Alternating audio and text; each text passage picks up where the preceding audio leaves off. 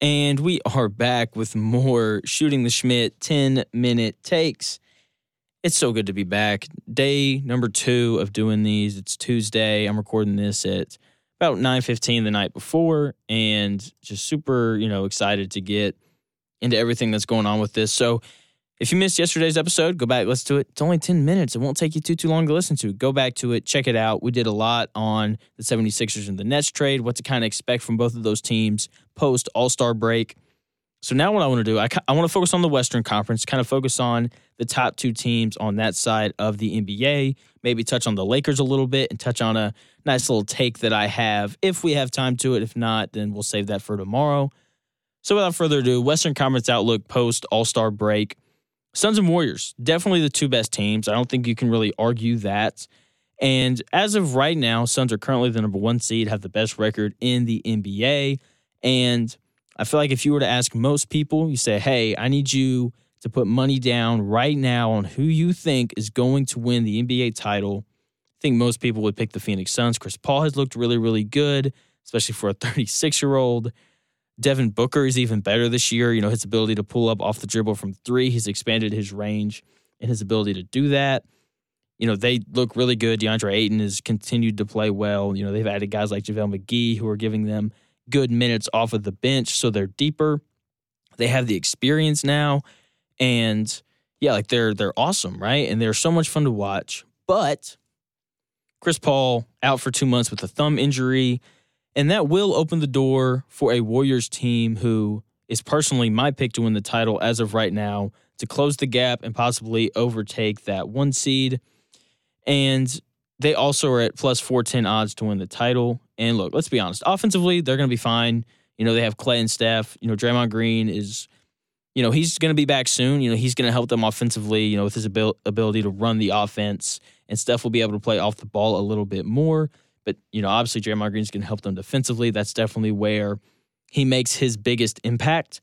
And when he comes back, they'll be better. In addition to that, Jonathan Kuminga has shown promise of being a guy who can give you playoff minutes, so they've added depth there. James Wiseman is hopefully going to be able to play by the end of the year when they add him back. That's a whole nother dimension for them defensively.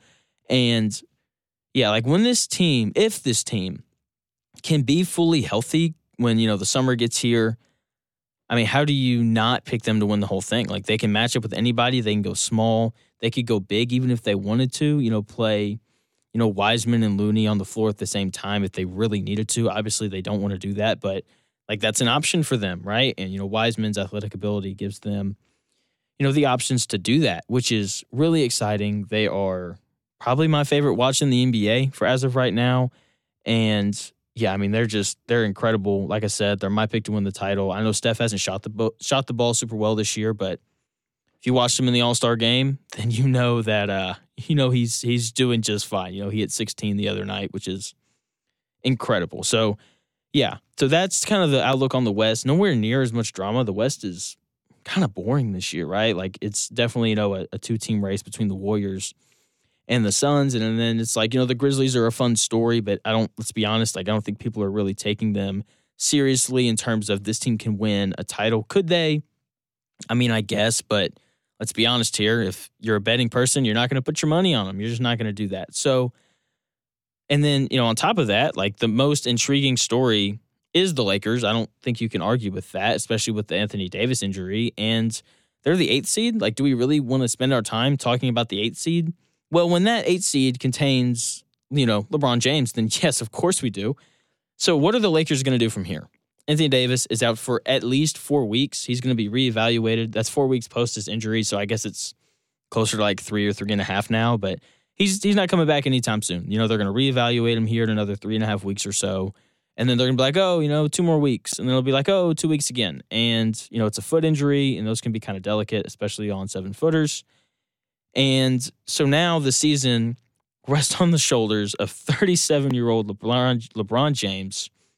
And, I'm not going to come on here and give you some stupid take they're not going to make the playoffs. I think that if you think that the Lakers won't make the playoffs, I think you're dumb. There's really no other way to put it. And just simply because they have LeBron James, right? They should make the playoffs. Now the question is, how is this going to affect LeBron James's performance in the playoffs, right? Because part of the draw of him going to play for the Lakers was, hey, we're going to be able to get Anthony Davis. That way, during the regular season, you can kind of rest a little bit. We're not relying on you to score, 30 points a night, during the regular season, because that's a lot to do, especially for, a 37-year-old guy who's logged as many minutes as LeBron James has.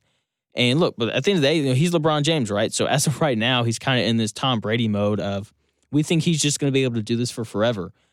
And the more minutes you put on him, I'm very interested to see how he plays when the playoffs get here and the minutes become even more intense and they're playing high-level competition night in and night out. Because during the regular season, especially playing in the West, you're going to have your nights where you're playing against, the Sacramento Kings, and, you'll get lucky every now and then and get to play against the Pacers from the East, or, these bottom-feeding teams who aren't very good. So you have, your nights off where you're playing teams that aren't good. But obviously, like, when the playoffs get here, like, that's not a thing. You're pedal to the metal for the, entire, 40 minutes that you're on the floor. And for a 37-year-old guy, having to play 40 minutes throughout the 82-game season, that is a lot of miles on an older body. And we know how well LeBron takes care of himself, but I'm very interested to see how he looks come playoff time if AD is out for a decent amount of time. So it's going to be really interesting to see how the Lakers progress going forward. And since they're the Lakers, they're going to be on national TV a lot. So you'll be able to follow them with me if you're not a league pass kind of person. And so we've got about 3 minutes left here before we're going to call it. And I do want to touch on one more team in the Western Conference, and that is the Dallas Mavericks. And specifically, I want to touch on the soon-to-be NBA scoring champion, Luka Doncic. Luka Doncic is going to be the scoring champion at the end of this year. As of right now, his odds are plus 750 to win it.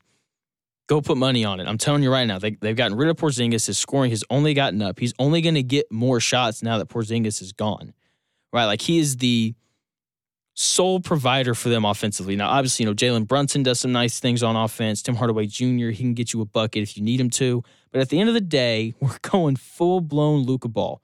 Okay, his usage rate is about to shoot. It's about to skyrocket, okay? The number of shots he's about to get, I mean, let's just look at the way that he closed out, the regular season before the All-Star break, right? Like, he had 3 games of, 45 plus? And the one game he didn't have 45, he scored like 25? I mean, that's pretty impressive. And, he's shooting the ball well, at least he has been here recently. And, that's part of the reason why he's able to put up, 45 or 49. And, he's already had a 50-burger this year. And, I mean, he's incredible. And, he's got the legs to do it. Like, he's young. And so, it's not like he's LeBron where he's going to wear down quickly. LeBron's a terrible example of that.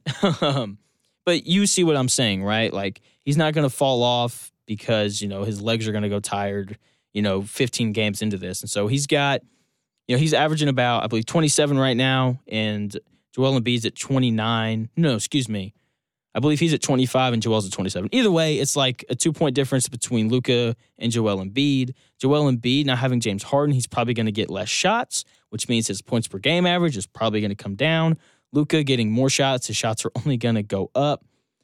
And I'm telling you, like, it wouldn't surprise me if Luka finished this year averaging over 30 points a game, which should be more than enough for him to secure the scoring champion title. And look, he may even win the MVP because, like, if he averages, 39 and 9, like, that's pretty impressive. As of right now, he's at 27, 9 and 9, which is, extremely impressive.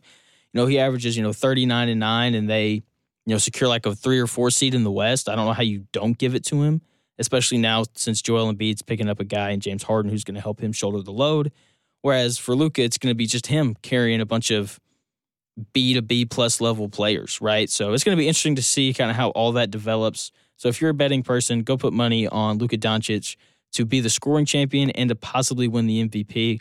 Not as confident about the MVP take, but I'm telling you right now, Luka Doncic is going to be the NBA scoring champion by the end of the year. So that's going to do it here on Shooting the Schmidt 10-minute takes. And today was a good one. We're going to be back tomorrow with another one. So make sure you're subscribing to the podcast, rate it, give me 5 stars, please. I'm begging you.